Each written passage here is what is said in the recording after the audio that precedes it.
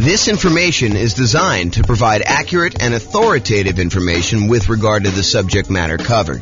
It is offered with the understanding that the presenters are not engaged in rendering legal, accounting, or other professional services. If legal advice or other expert advice is required, the services of a competent professional should be sought. Welcome to the Columbus Real Estate Investing and Real Estate Financial Planning Podcast.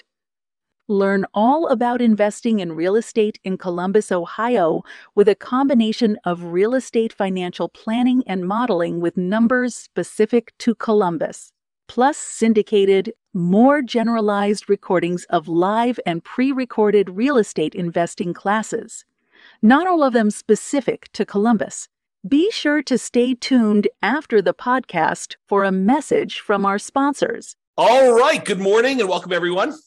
I am James Orr, and we have a really exciting webinar for this morning. So the title of the webinar is why you still might want to invest in real estate despite high prices and high interest rates and lagging rents. So I've been thinking about this a lot. One of the things we're seeing right now is that over the last few years, especially, real estate prices have gone up very rapidly. But then in order to curb inflation, the Federal Reserve has decided to significantly raise interest rates. And so interest rates are way up on prices that were already very high. And rents are up, but they're lagging behind where the prices and the rents are.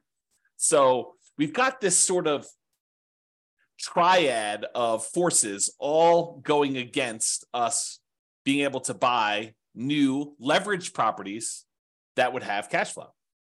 So it is harder than ever to have positive cash flow on rental properties.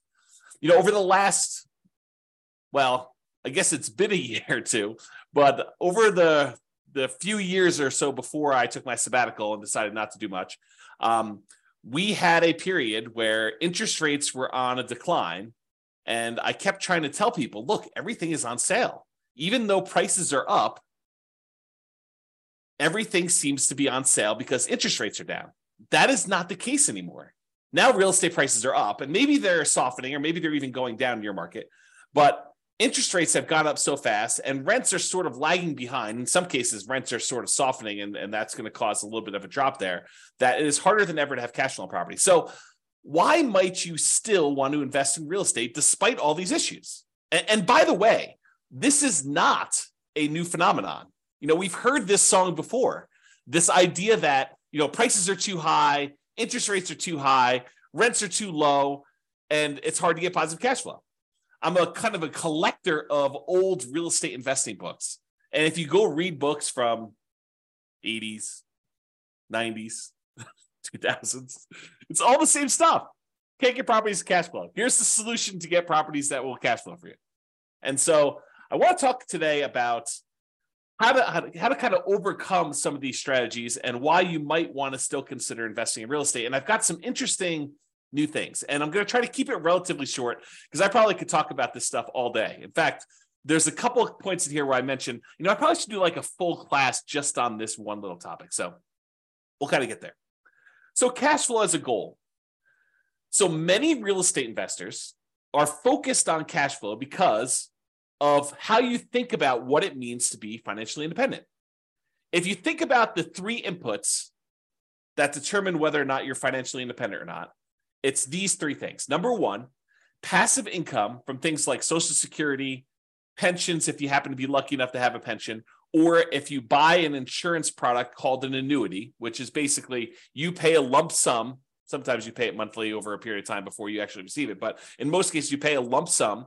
And then in exchange for that lump sum, the insurance company will pay you out a certain dollar amount, usually per month, until you die. There's some exceptions and variations on that theme, but the idea is you give them $100,000 and they give you, I don't know, whatever it is, 3% per year. So it's sort of like you're betting that you're going to outlive what you could have done yourself if you'd taken that same money, invested somewhere else by having the insurance company invest that. And so you give them $100K, and if you die early, then that's how they're able to pay out. Some people longer and some people shorter. So anyway, number one, passive income from Social Security, pensions, or annuities. Didn't mean to go off on a tangent on annuities. This was not intended to be an annuities class. Number two, net cash flow from rentals. And this is the one where I think a lot of real estate investors focus on cash flow. They're cash flow, cash flow, cash flow. I want to be able to be financially independent. And the way you do that is you have enough cash flow coming in for your rentals to be able to be financially independent. Yeah, that is one way to do it.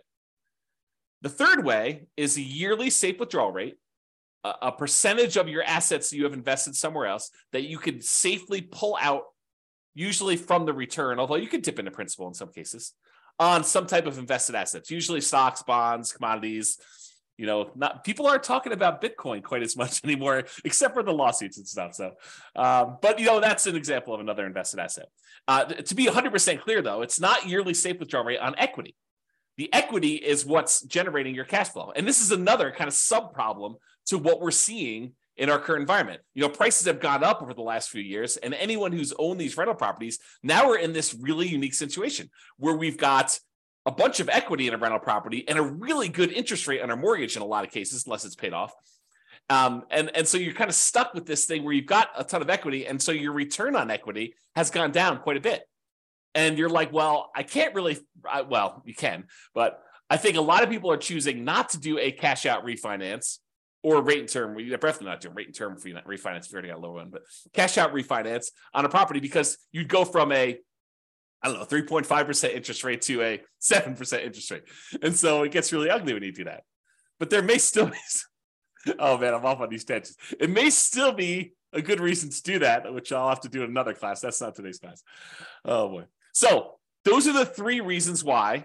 Those are three reasons people become financially independent. It's the three sources: passive income from Social Security, pensions, annuities, net cash flow on rentals, yearly safe withdrawal rate on invested assets. And so a lot of real estate investors are focused on cash flow because they're like, look, I don't got Social Security. Well, maybe you do at some point. I don't got a pension. I'm not doing annuity. So I'm really focused on this cash flow, this yearly safe withdrawal rate on invested assets. That doesn't make sense to me because I'm investing my money in real estate.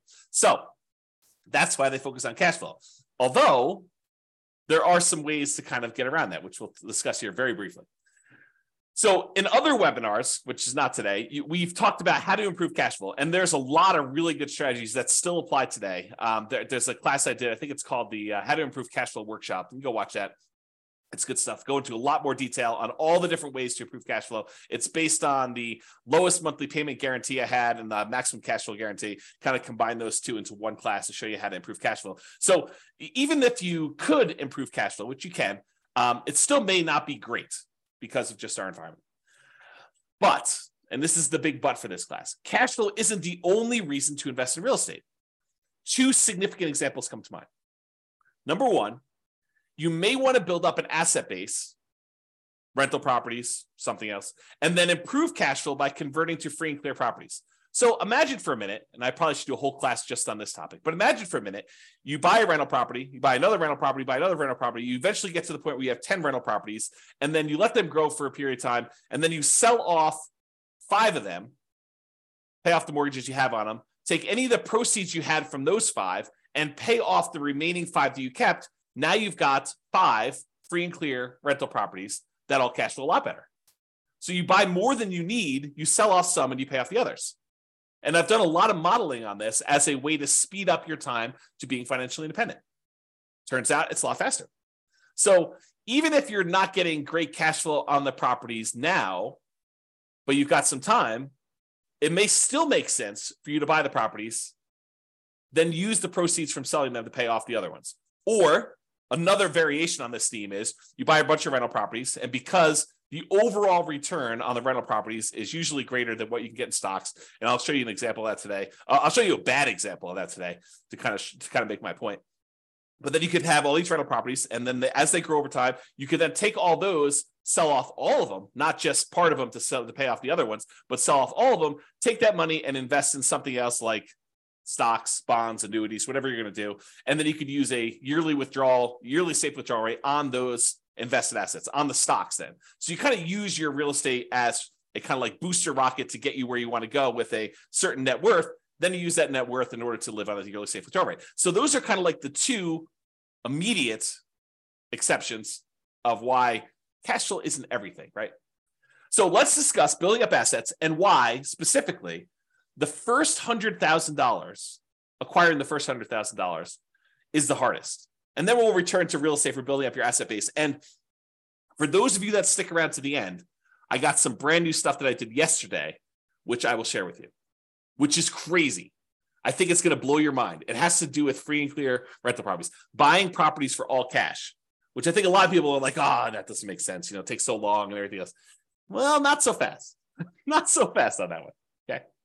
All right. So here's a quote from Janet Lowe from, I think it's a book, Damn Right, Behind the Scenes with Berkshire Hathaway billionaire Charlie Munger. Charlie Munger, I think, is worth like $2.4 billion, something like that. What's a few hundred million here and there, when you're talking about billions, right? So here's a quote about Charlie. He's a billionaire. He's Warren Buffett's partner. They do a lot of investing, bounce ideas off each other. Really fascinating dude, super smart dude. So this is what Janet Lowe has to say about Warren Buffett, about Charlie Munger. Charlie Munger has said that accumulating the first 100,000 from a standing start with no seed money is the most difficult part of building wealth. Wow, a billionaire who is focused on investing for pretty much all his life says the first 100,000 is the most difficult. I'm continuing with the quote. Making the first million was the next big hurdle. So once you get to 100K, then your next goal is, hey, how do I get to this first million? Continue with the quote. To do that, a person must consistently underspend his income. Getting wealthy, he explains, is like rolling a snowball. It helps us start at the top of a long hill, start early, and try to roll that snowball for a very long time. So not practical advice. I mean, really good advice, but not practical in the sense that, how do you do it?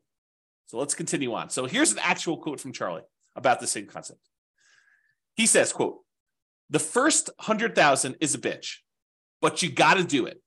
I don't care what you have to do. If it means walking everywhere and not eating anything that wasn't purchased with a coupon, find a way to get your hands on $100,000.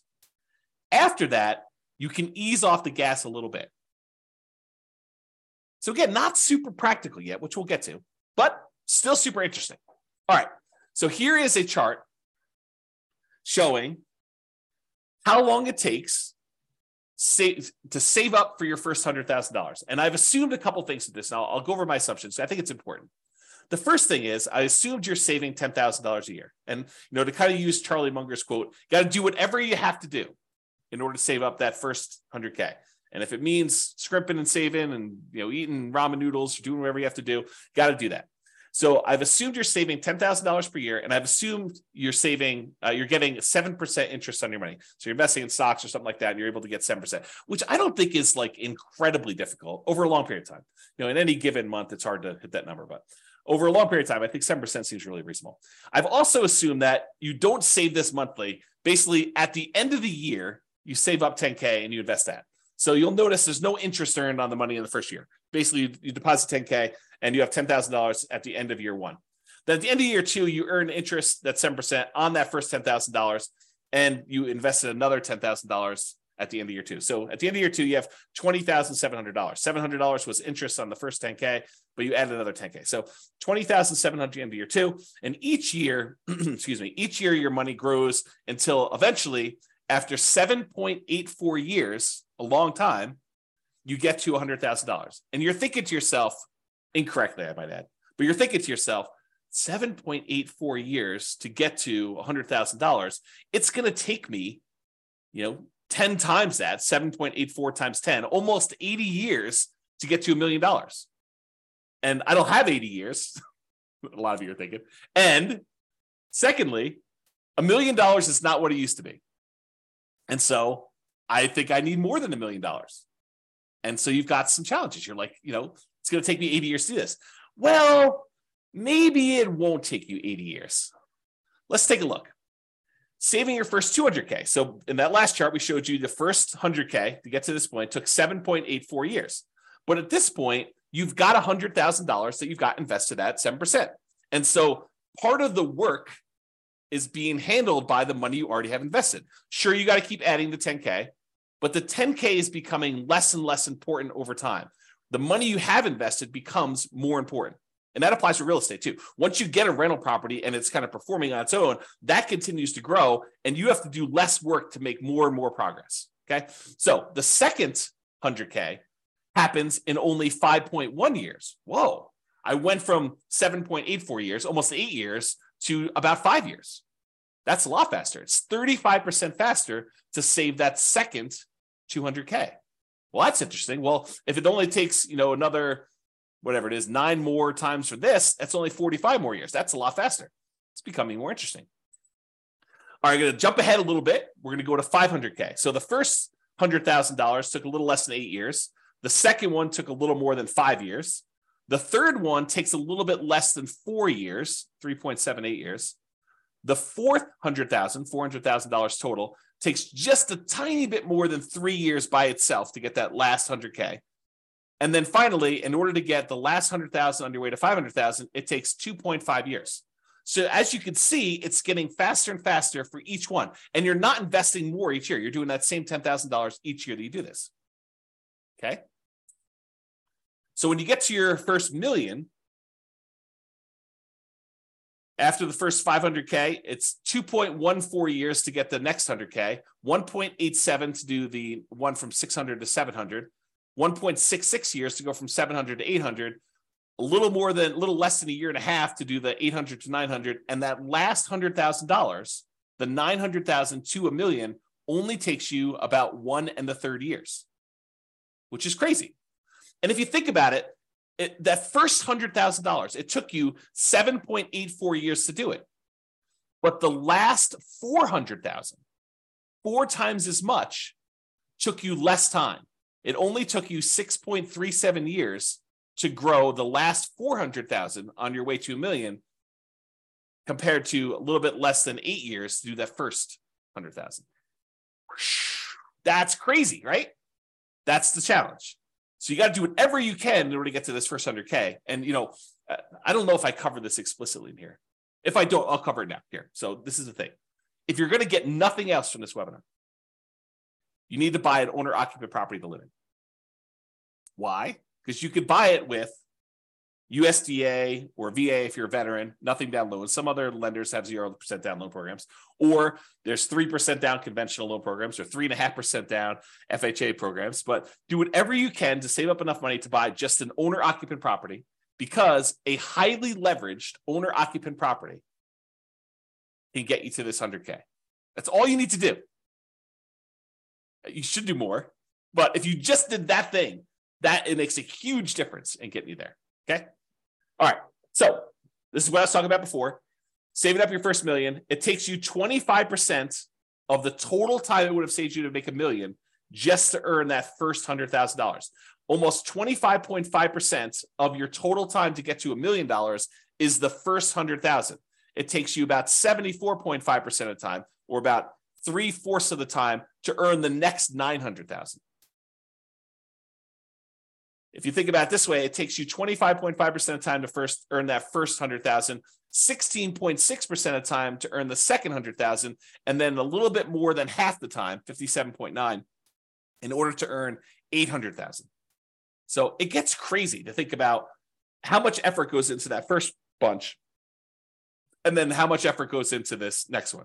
And the same applies if you're like, okay, I'm already at 100,000, James. You're kind of talking below my level. This same thing applies to millions. So it takes you 25.5% of the time to earn the first $1 million, although it's actually probably a little bit different than that. Still the same idea, though. And then it takes you about 75% of the time to earn the next 10 million. Okay? All right. So this just breaks down the total amount of time. In this particular example, it took you 30.73 years if you put $10,000 away and you're only earning 7% per year in order to get a full $1 million. And it breaks down how much as a percentage of time it took to do each one. By the time you get to that last million, it's only 4.4% of your time to earn that last $100,000. Super interesting. Okay, so here's the difference. Remember before we talked about if you're saving $10,000 per year, that's these numbers. And this goes from $100,000 increments all the way up to $1 million. And so if you're saving $10,000 a year, it took you 30.7 years at 7% interest rate in order to generate that $1 million. However, if you save $15,000 a year, it takes you 25.6 years. If you're only able to save $5,000 a year, it'll take you 40 years. If you're only able to save $200 a month, it'll take you 50.4 years. If you're only able to save $100 per month, it'll take you 60.3 years. So it shows you how over time this does this. Okay, so you can kind of look at that chart if you want to. Take a screenshot if you want to. Okay. Now, the interest rate you earn on your way to this $1 million, earning $100,000, that kind of thing, the interest rate you earn matters.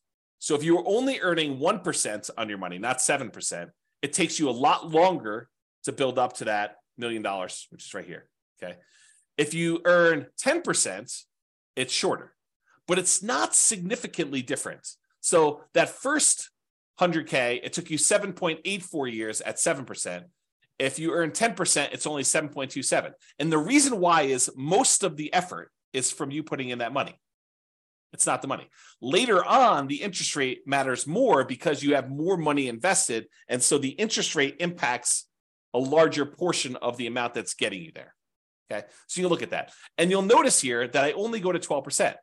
But leveraged real estate's probably not 7% per year. And it's probably higher than that 12%. Now, it could be less, depending on which property you pick. It's not like this is automatic and a give me. But it's usually higher than 7% when you account for all the different areas of return when you buy real estate, not just cash flow. We're not talking about 7% cash on cash return. We're not talking about getting 7% cash flow on the amount you had invested. We're talking about the overall return you get from the tendency for properties to increase over time from inflation, which we often call appreciation. Properties going up in value over a very long period of time, like any given month, like this next year, property values can decline. In the next 5 years, property values can decline. But over a very long period of time, typically what happens to property values is they go up with inflation. It costs more to build the properties. It costs more in labor to build the properties. And so what tends to happen is property values overall as a whole tend to go up with inflation over time. Okay. Sometimes a little faster, sometimes a little slower. Sometimes they have significant uptrends over like the last few years. Sometimes they have significant downtrends like we did in 2008, 2009, that kind of period. Okay. But overall, long period of time, properties tend to appreciate over time. So that's one area. Cash flow, which we talked about, which, right now might actually even be negative. Depending on what market you're in, you might actually see negative cash flow. If you put down 5%, put down 20% in a property, the more you put down, the more likely you are to have positive cash flow on a property. If you bought a property free and clear without a mortgage at all, you're very likely to have positive cash flow on that rental property. If you put down more, if you put down less, you're more and more likely to have negative cash flow. Plus the return you get from paying down the loan on the property. Part of the monthly payment you make on a normal amortizing loan, 15-year loan, 30-year loan, 40-year loan, any of those amortizing loans that pay themselves off over a certain period of time, like a 15-year loan pays itself off over 15 years, 30-year loan pays itself off over 30 years. But I actually have a typo here. Let me make a correction. It says department pay down instead of debt pay down. Make a note. So debt pay down, the return you get from paying down a loan, that little amount of money in the beginning that pays down how much you owe, the principal on the loan, that increases over time. And the amount you make from that is also a return. Plus, when you have a rental property, not properties that you own, you live in, but if you have a rental property, you get a tax benefit of depreciation. And man, I got to do some whole classes on depreciation because this is a tool that becomes very important in a market like now, where we have these high prices, high interest rates, lagging rents, and we're looking for deal alchemy, where we can kind of manipulate the return quadrants in order to get properties and have them overall cash flow less. So I need to do a whole class on depreciation, bonus depreciation, accelerated depreciation, things of that nature. But anyway, I digress. Oh boy. Really, this idea of depreciation, it's tax benefits the government gives you for owning rental property. And you are required to take it. If you don't take it, they assume you did. And so there's no reason not to take it. So you have this depreciation benefit for doing that. So the overall return from appreciation, the tendency for property values to increase over time, cash flow, after all your expenses on a property, what you net, debt pay down, paying down the loan on the property, and then the tax benefits from depreciation, which I like to call cash flow from depreciation, because it shows up either in less taxes from your paycheck, or at the end of the year, you get a big chunk back. Okay, so it's cash flow from depreciation. So those areas of return on leveraged properties, it tends to be higher than 7%. So if it's higher than 7%, that could be advantageous for you. And this is especially true if you acquire an owner-occupant property, one that you live in, as a primary residence with little or nothing down.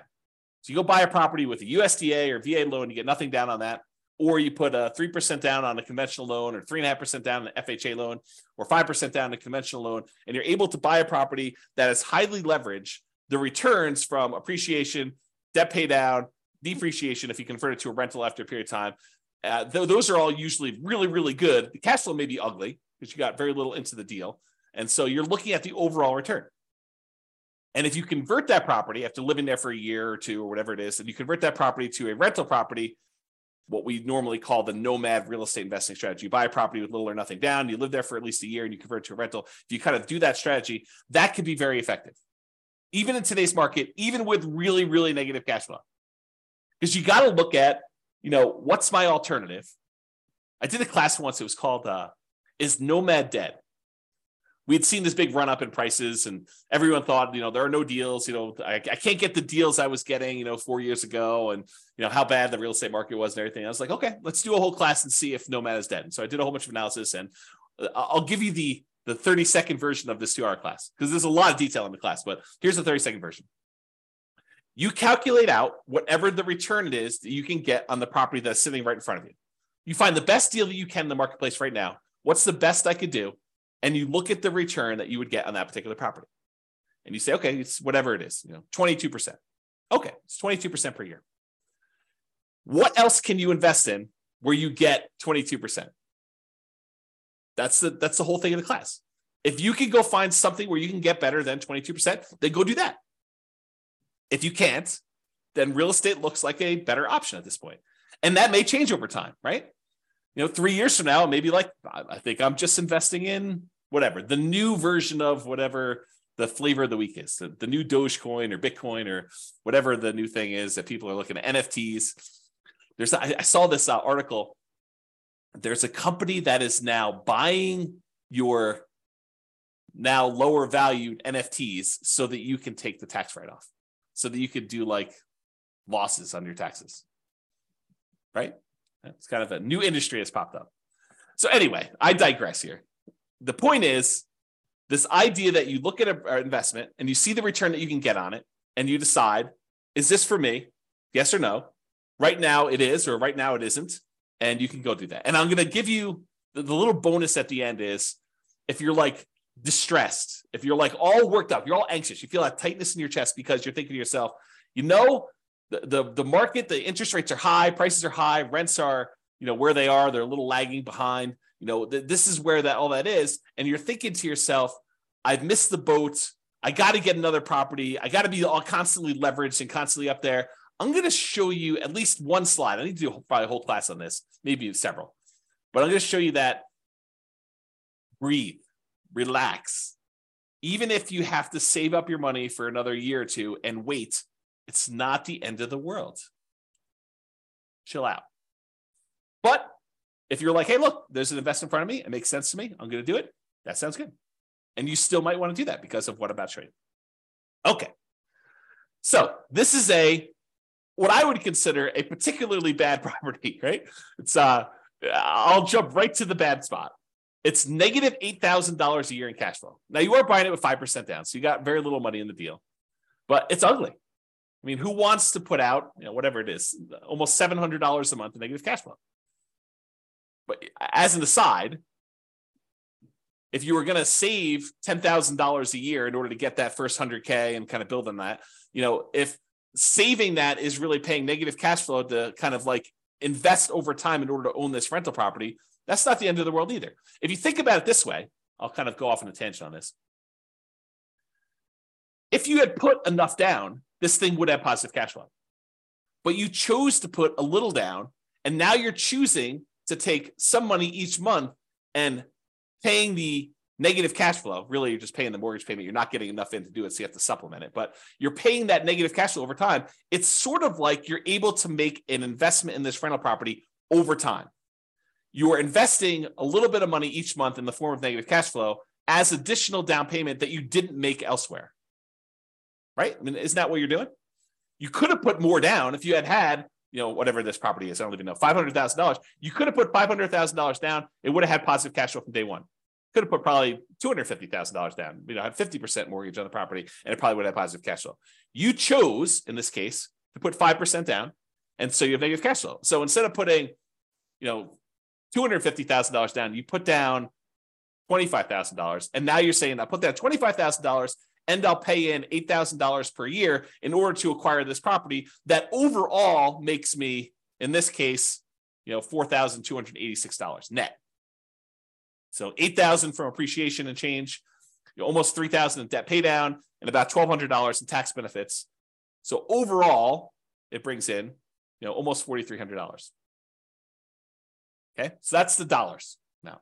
So this property does that. Now, if we look at how much you invested and the return you got in that investment, the appreciation is a 50% return on your initial down payment. So from appreciation, for the property value going up, in value, you're getting a 50% return on that. Your cash flow is negative, a lot, almost negative 50%. In fact, they almost offset, right?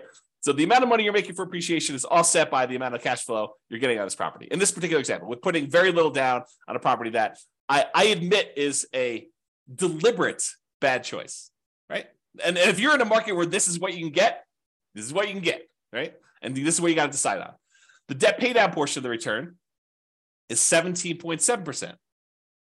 And what's interesting about the top half of this quadrant, the appreciation of the cash flow, is those are speculative, right? We really don't know if next year the property is going to go up in value or if it's going to go down. We don't know if rents are going to improve, stay the same, or go down. So the top half is sort of a little speculative. We don't really know what's going to happen. We're speculating that the market is going to continue to do well. The bottom half of the returns, those are more certain. They're less speculative. The debt pay down portion is contractually guaranteed by you and the lender. When you get a loan, you sign an agreement with the lender that says, okay, you're going to make these regular payments for the next 30 years. And if you do that, this loan is going to be paid down by that amount. It's contractual. It's not speculative. It doesn't matter how the market does. Market could do good, market could do bad. It doesn't matter. You're getting that return. So debt pay down 17.7, and the tax benefits, unless they change tax law, which it's possible that they will, very unlikely, but possible, you're going to get 7.73%. So overall, the return you're getting when you add up that really negative cash flow portion, plus appreciation, plus debt pay down, plus tax benefits, you're getting 26.31%. On what I admit is a horrible deal. I don't want to say horrible because someone might actually buy this, right? I think this is the challenge. It is a deal I picked because it was ugly. The cash flow on it was not fun. So the question then becomes, can you go somewhere else and get better than a 26.31% return? And if you can, great. Then maybe this is why it says, I don't know what the title is, why you might still want to invest in real estate. Well, you might want to still invest in real estate because you're getting a 26.31% return, even with ugly cash flow. If you can go somewhere else and get a better return with similar risk characteristics, because you got to kind of take that into account, right? You can't go do, I'm going to go play roulette. I can get a 100% return on my money if I win at roulette. Yeah, maybe. Different risk characteristics, right? Okay. So anyway, if you can do better than 26.31, maybe you do something else. If this is the best you see, the best you've got available, then maybe you might want to still invest in real estate. Okay. So that's sort of the crux. Now, this was that years to save your next 100K. At 7%, it took 7.84 years to get that first 100K. At 25%, which this is 26.31. So at 25%, it's 5.61. So it's a lot faster. I didn't sum it up. I probably should sum it up in the future.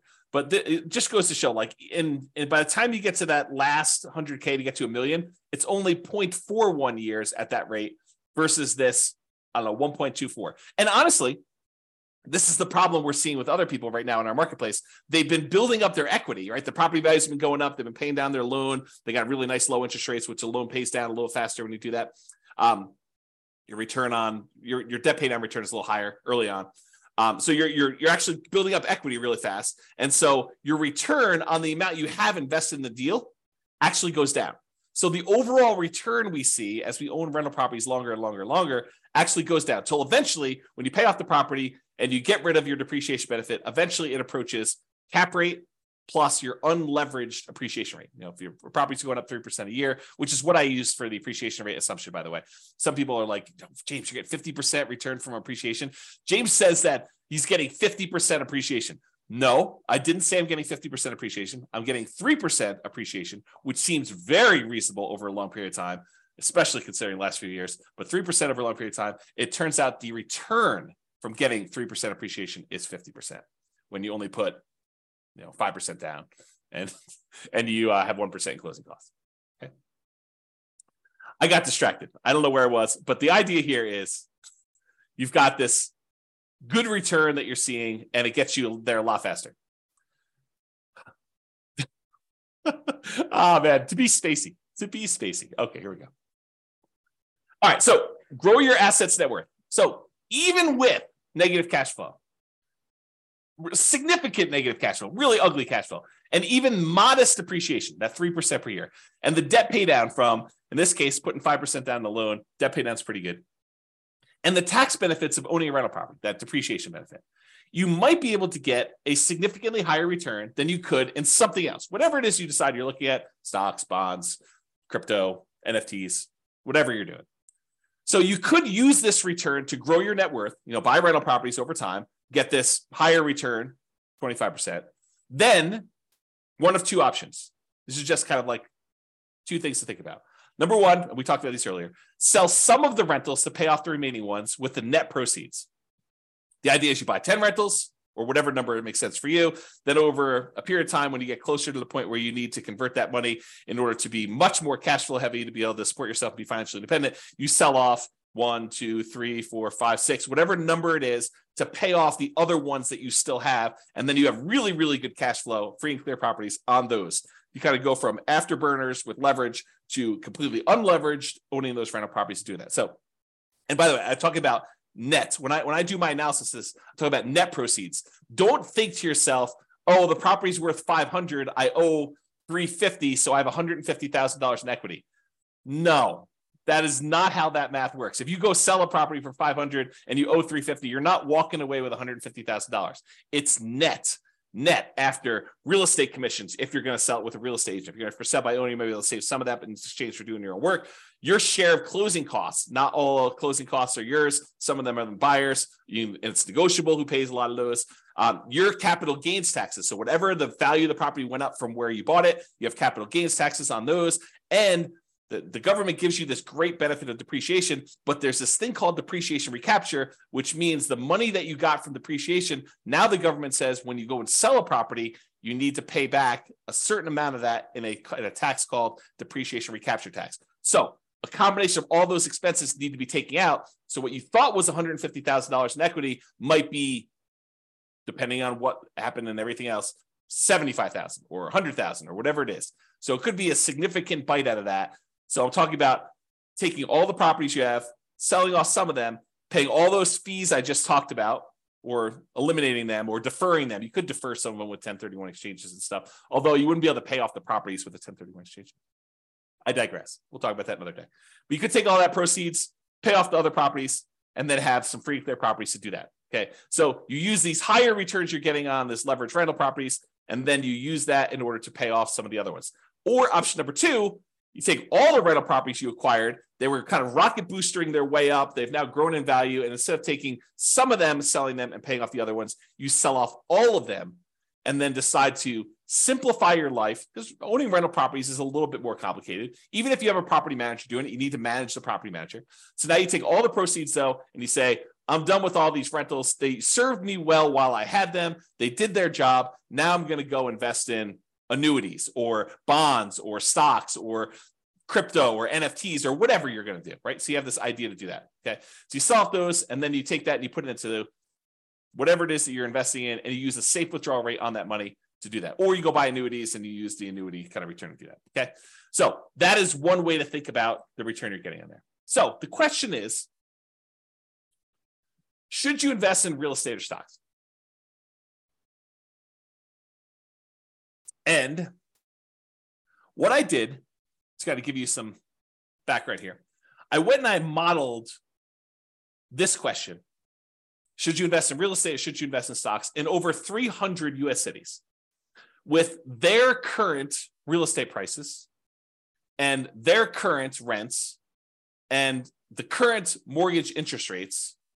And I adjusted for a little bit of standard of living. So I said, if you're in a really inexpensive market, you're probably living on this number, because that's what you basically need in order to afford properties in that market. But then I also said, in order to be considered financially independent, you need to replace that number in passive income and other things in order to be able to get to that number. So if you're in a market where I was like, hey, look, you need $5,000 in order to be able to do this, $5,000 per month, in order to be able to buy properties in that market, I also said that your passive income needs to equal $5,000 a month. If you're in a market that requires $10,000 a month in order to be able to buy properties there, then you need to replace $10,000 a month with passive income. So the bar to be financially independent in more expensive markets is also higher. I kind of made it that way. Okay. So what we're going to do is we're going to look at 3 different strategies. What if you did this nomad strategy where you went and you bought properties as an owner occupant, put 5% down, you have private mortgage insurance when you do that in almost all cases. There's some exceptions like VA loans, but VA loans got their own funding fee, which is essentially private mortgage insurance paid as one fee in advance.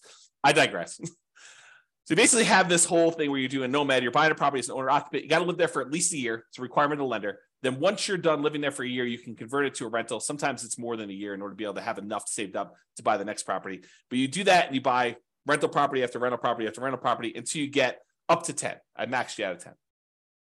And then once your positive cash flow and any money you have invested in that kind of triggers to be financially independent, that's when you do it. So you're buying properties as a nomad, doing it that way. I also modeled you doing 20% down. You're like, look, James, I'm not messing around with moving into properties and living there for a year. It sounds horrible to move 10 times. Okay, no problem. I will show you the math for doing 20% down, non-owner occupant. You don't have to move into the properties. I think I assumed that you bought a property to live in first, and then you did 20% down. Maybe I didn't. I did both, but I don't know what I did in the presentation. So I just assume you're buying 20% down, non-owner occupant properties where you're not moving in, you're just buying rentals with 20% down. And then I also did the same thing where you do 25% down. Okay. So what are the results? Well, let's look at Nomad first. When you do Nomad versus investing in only stocks, you don't buy any properties, you rent yourself and you only buy stocks. Doing Nomad at a 305 markets, doing Nomad is better in 220 of the cities. Doing stocks is only better in 31 of the cities. And in 54 cities, it didn't make any difference at all. They were basically the same. I'm going to pause for dramatic effect. Take a drink. In other words, this question of, should I do real estate? Should I invest in stocks? If you do the Nomad strategy, put 5% down, move into the property, live there for a year, convert that property to a rental and repeat the process, it is better to do that strategy than to just invest in stocks in 220 of the 305 cities. In 31 cities, it is better to have done stocks. Faster to be financially independent. This is speed to financial independence. And in 54 cities, it made no difference. And here is each dot shows you a different city. And the difference is how many months better was it? Not how many months it took, but how many months better was it? And the red dots are all the ones where it was better to do Nomad by that number of months. So, and I did it based on price of market. So I want to show you, look, in more expensive markets, is it always better to do Nomad, or less expensive markets always better to do Nomad? But so for example, right here, this dot shows you that the properties in this particular market happen to be in the $130,000 range. And it is almost 400 months or almost 500 months better to do Nomad than to invest in stocks. With this green one, $150,000 market, it was probably about, 180 months better for you to do stocks than it was to do Nomad. So a lot fewer green dots, where it's better to do stocks, a lot more red dots. And I want to point out that sometimes it's significantly better, not just like a year better, but sometimes significantly better in terms of months in order to do Nomad than to do stocks. Kind of fascinating, right? All right. What about net worth? You have a higher net worth after 40 years in 275 cities doing Nomad than doing stocks. You have a higher net worth doing stocks in only 30 cities. And there was 0 where you had no difference at all. Okay. So, there's basically 30 cities where it would have been better for you to do stocks in terms of net worth, not time to financial independence. Financial independence was one before. And so this shows you the difference in net worth. In this case, the green one's Nomad. So the ones, the higher you are away from 0, the bigger the difference in net worth is difference in net worth. And the red ones show you the ones where are stocks. And those are relatively small better. So it's like, yeah, they're better at 40 years, but not that much better. Like there's sometimes when Nomad is a lot better. And so you got to look at this. Okay. Is this helpful for anybody? You guys want to let me know? That'd be great. Because I like this stuff and I'd like to do more classes on this content if you guys are interested. So let me know in the chat box, if you could, for those that are not sleeping. Okay. Yeah, see, people love it. That's awesome. Thank you. Appreciate that. All right, 20% down. So we did Nomad before. Now we're going to compare 20% down to investing in stocks. So if you're going to do 20% down, and this time you're not moving into properties, you're just buying non-owner occupant rental properties. You're like, forget this, dealio where you're moving into properties, James, you're crazy. And no one's going to move into properties. A lot of people do, but I digress. The saying of the day is I digress, because it seems like I'm all over the place today.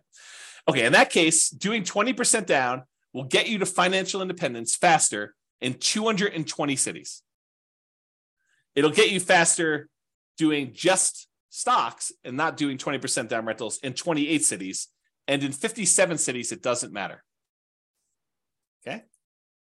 And here's how much better getting to financial independence. This is number of months better. All the red dots are, it's better to do 20% down, and it's by this number of months, the distance away from this 0 line. So the distance there. And this is the price point of the houses in that market. So on a 300,000-ish type property, it's like almost 580 months better for you to do whatever this is, 20% down than to do stocks. And here's some green ones to show you the ones where it's better to do stocks than it is to do 20% down rentals. So the overwhelming majority of the time it does this. And and this sort of reminds me, you hear people speak with authority, different real estate forums, online, at real estate investor clubs, wherever you talk to real estate investors. You hear them speak with authority. You always need to do this. It's always better to do rental properties. It's always better to do stocks. It's always better to do whatever. It's much more nuanced than you think, right? I'm showing you that. I'm showing you the data. And could my assumptions be wrong? Absolutely. No doubt. I am not infallible. I do my best to try to make sure my data is accurate. And you can drill down and look at any city, right? Like I've had, in order to be able to show you this chart, I had to do the analysis for 305 cities. Now, this is just me aggregating all the individual analysis and showing you what's going on. So this just goes to show you that you need to do your homework. And if you're in one of these cities, then maybe real estate isn't as good as investing in stocks, right? If you're in any of these cities, though, it turns out it's better. And maybe the assumptions, is it possible? This is like where I just throw everybody under the bus. Is it possible we all buy a whole bunch of real estate and 10 years from now, we have something worse than we saw in 2008 and the real estate market goes to 0? Possible? Maybe. I don't know, right? But who can predict the future? Is it possible that stock market returns from here on out are 0? Maybe.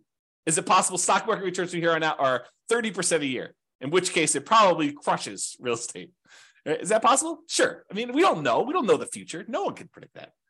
But I'm showing you based on some very reasonable assumptions. So I show you all my assumptions. You can go look at it, go dig into the city and look. Anyway, I digress. That is the saying of the day. So a lot faster for doing 20% down in a lot of cities, a little slower in others. Higher net worth. You have a higher net worth putting 20% down in 275 cities. You have a higher net worth investing only in stocks in 30 cities, higher than investing 20%. Okay, so 275 to 30. And then here's the net worth difference. Again, there's a lot sometimes with a very significant big difference, a lot of them with little difference, but sometimes it's a really significant difference if you invest in 20% down rentals versus doing that. And one other thing I'll add, when we talked about Nomad, you had to do it in your local marketplace, right? Because you're moving into the properties, you're owner occupying. So if you happen to be in, I don't know, pick any really expensive California city, you have to do it in that marketplace because you're moving in. When you do this 20% down plan and you happen to be in a market where buying properties even with 20% down has really ugly cash flow, you can choose to pick another market. You can go pick a market that has historically better cash flow because you're not living in the properties. So you could be living in Los Angeles and decide I'm going to invest in Atlanta, right? As just an example. And I didn't model that, right? I modeled it forcing you to invest in your local market with those properties. So you maybe even these red ones, you could say, I happen to live in Los Angeles. Real estate historically has not cash flowed very well here. Maybe the overall return's better, but it hasn't cash flow here. Why don't I go pick a market that is better historically? And who knows what'll happen in the future. So you could do that. So there's even more to this. There's even more nuance flavor to this. Okay. All right, 25% down. We've I built up. You know what I'm talking about now. 25% now versus stocks. 25% down is better in 228 cities. Investing in stocks would have been better in 26 cities, and in 51 cities, it didn't matter. And this is time to financial independence. So it would have been faster to be financially independent if you put 25% down, bought non-owner occupant rentals in 228 cities. It would have been faster for you to be financially independent if you invested in stocks in 26 cities, and 51, it didn't matter. And then here's that distance, basically how much longer the difference between one and the other. And all the red ones are the 25% down. The green ones are you invest in stocks. And you can kind of look at this. And then higher net worth. You have a higher net worth investing in 25% down rentals in 277 cities. If you only invest in stocks, it was better in 28 cities and 0 with no difference. And then here's the difference in net worth. So sometimes it's really significant difference in net worth. Sometimes it's much, much lower. Okay. Last few slides. This is sort of the bonus content. Bonus content. All right. Claudia said, happy to see you again. Very good information. Awesome. Thank you. Good to see you. All right, cool. Buy rentals for cash. So I already showed you real estate is generally, there's exceptions, but generally faster, better net worth than stocks. Generally faster and also better net worth. Because we looked at both those. Speed to financial independence and also size of net worth, right? Than stocks. But here's the issue, right? As stated at the beginning of this webinar, prices are way up, interest rates are way up, rents are lagging. So one way to deal with high interest rates is to opt out. And by opt out, I mean don't use mortgages. You got really, really high, ugly mortgages, interest rates. You could say, something, I'm going to pass. I'm just not going to do mortgages. So what that would be is buying properties free and clear.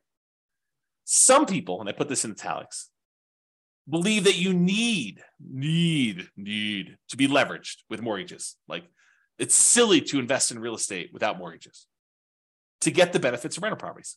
And your returns, appreciation, debt pay down, which debt pay down would be 0 if you didn't have mortgage on it, depreciation, those returns get amplified, as does cash flow in whichever direction you are doing, either amplify negative or amplify positive in terms of percentage. But they get amplified when you're leveraged. And so you could see their case. I'd rather earn whatever it is, 30, 40% of my money. But sometimes real estate is just a better return, even unleveraged. You get depreciation, you get unleveraged cash flow, and you get appreciation unleveraged. And the combination of what your cap rate is, which is basically your cash flow if you own a free and clear property, what your cap rate is, plus your appreciation, plus that tax benefit, is better than what you'd get investing in stocks. And in those cases, maybe it still makes sense to invest in real estate. So I probably need to do an entire class on this, but just a little bonus for you. So this is sort of the framework for which scenarios we need to run. So we need to do a scenario where you do buy an owner-occupant property to live in, and one where you say, I'm going to forego buying an owner-occupant property to live in, and I just rent myself. So you've got two different groups. And then in each one of those, you need to decide how you're going to invest, whether you're going to do the nomad strategy and keep buying owner-occupant properties and converting them to rentals, or if you're going to do, which I guess doesn't apply if you're renting, but that's the exception. You're going to do nomad, you're going to do that. Or if you're going to buy an owner-occupant property or not buy an owner-occupant property and buy 20% down rentals for the rest of the time, or 25% down rentals for the rest of the time, or pay all cash and not get any mortgages at all and just buy investment properties without mortgages at all. Okay. So those are sort of like the options, right? You either buy an owner-occupant or you rent. And then whether you're going to do nomad or 20% down to acquire the rentals or 25% down, or you're going to pay all cash. So that's sort of the framework. I'm not covering all of these in this class. Okay. I did I think a couple slides. Oops. Okay. So what I'm going to talk about now is I'm just going to do this is much less detail than I did in the previous ones. And I probably need to do like full classes on this. So here it is though.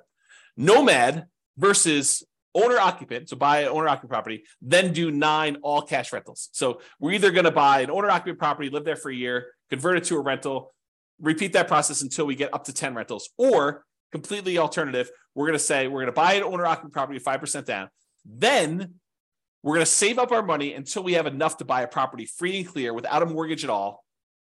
And once we get that property, then we're going to save up and buy another property, but the property we bought has really good cash flow because we don't have a mortgage on it, okay?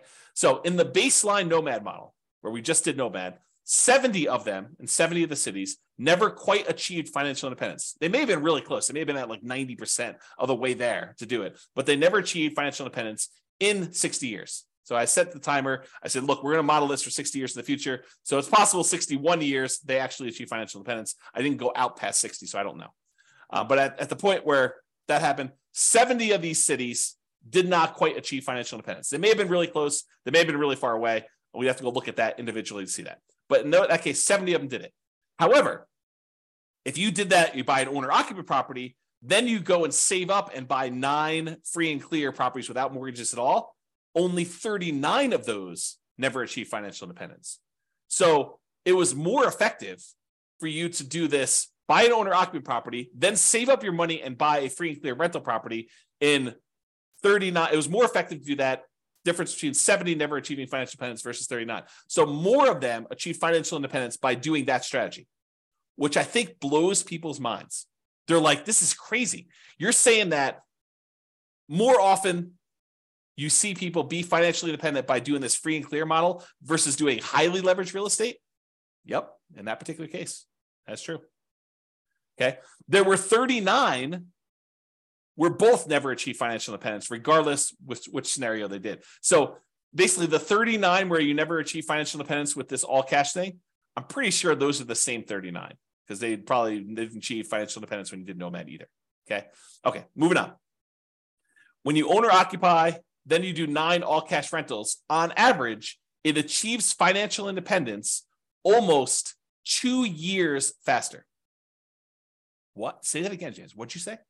I just said that if you do the model where you buy an owner-occupant property and then you save up and you buy free and clear rentals, that on average, when the average of all 305 cities, on average, it's 2 years faster, 24 months faster for you to do that to be financially independent than to do the nomad baseline. 2 years faster to actually do free and clear? Yeah. Now, there are some where free and clear is a lot, where the nomad's faster. And there's some where the free and clear is faster. But on average, it's 2 years faster. Craziness. On median's the middlemost number, it's 35 months faster, almost 3 years faster. That's the middlemost number. Now, there is a lot more to this story. There's no way I could do this justice in just this one class. I'll do more classes on this in the future, provided you tell me you want them. If you say, James, this sucks. I don't want to do any more of these. But if you tell me, look, this is super interesting, I do want more of this, then let me know, and I will plan on doing more classes. I could do a deep dive just into this one scenario, talk about the assumptions, talk about kind of outliers, how this works. We look at different cities. Okay.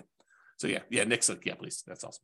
All right. So here's the chart for this one. So achieving financial independence, it's faster to do the owner-occupy than do 9 all-cash rentals in 177 cities. In 86 cities, it's still faster to do nomad. In 42 cities, it doesn't matter. Interesting. All right. Same idea, except now I'm looking at 20% down or 25% down versus doing one owner occupant, all cash for 9 rentals.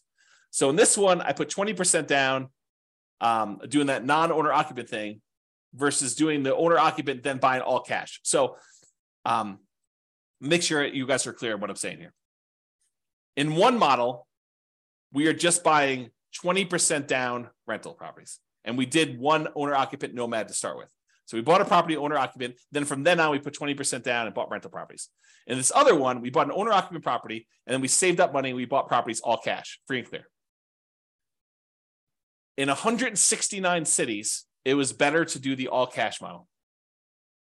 Versus in 93 cities, it was better to save 20% down to buy the rentals. And in 43 cities, it didn't matter. And this is in time to be financially independent. For the 25% down, with 25% down in 164 cities, it was better to do free and clear, to pay all cash for properties. It was better to do 25% down in 96 cities, and it made no difference at all in 45 cities. Craziness. All right. Look at that, just on time. Any final questions? Was that helpful for you guys? Did it sort of answer your question as, why might I still want to invest in real estate despite high prices, high interest rates, lagging rents? That was the intent. Kind of give you an expanded view of some more subtlety and nuance to this whole real estate investing question. Cash flow is not everything, and it's not the only approach. Leverage property cash flow. Is that helpful? Any final questions before I let you guys go?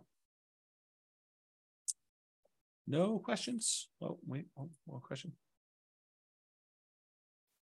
Awesome. You're very, very welcome. Yes, excellent content. You're very welcome, Nick. All right, guys, that's all I got for you. Have a great day. I am doing a class tomorrow, so if you want to log in for that, it's on cap rates. So anyway, I will talk to you all soon. Bye-bye for now. With home prices up, mortgage interest rates up, and rents up, but not quite enough to counteract the higher prices and interest rates, cash flow on rental properties in Columbus is harder than ever. Book a call with the Real Estate Financial Planner to apply our proprietary 88 strategies to improve cash flow on your rentals. See the show notes for a link to schedule your call and improve your cash flow today. If you're a real estate agent, lender, or professional in Columbus that wants to help our real estate investor listeners, consider reaching out to learn about collaboration opportunities with this podcast. We'd love to add more value to our listeners by having you assist our investors buy, sell, and finance their real estate investments. See the show notes to schedule a call to discuss collaboration opportunities.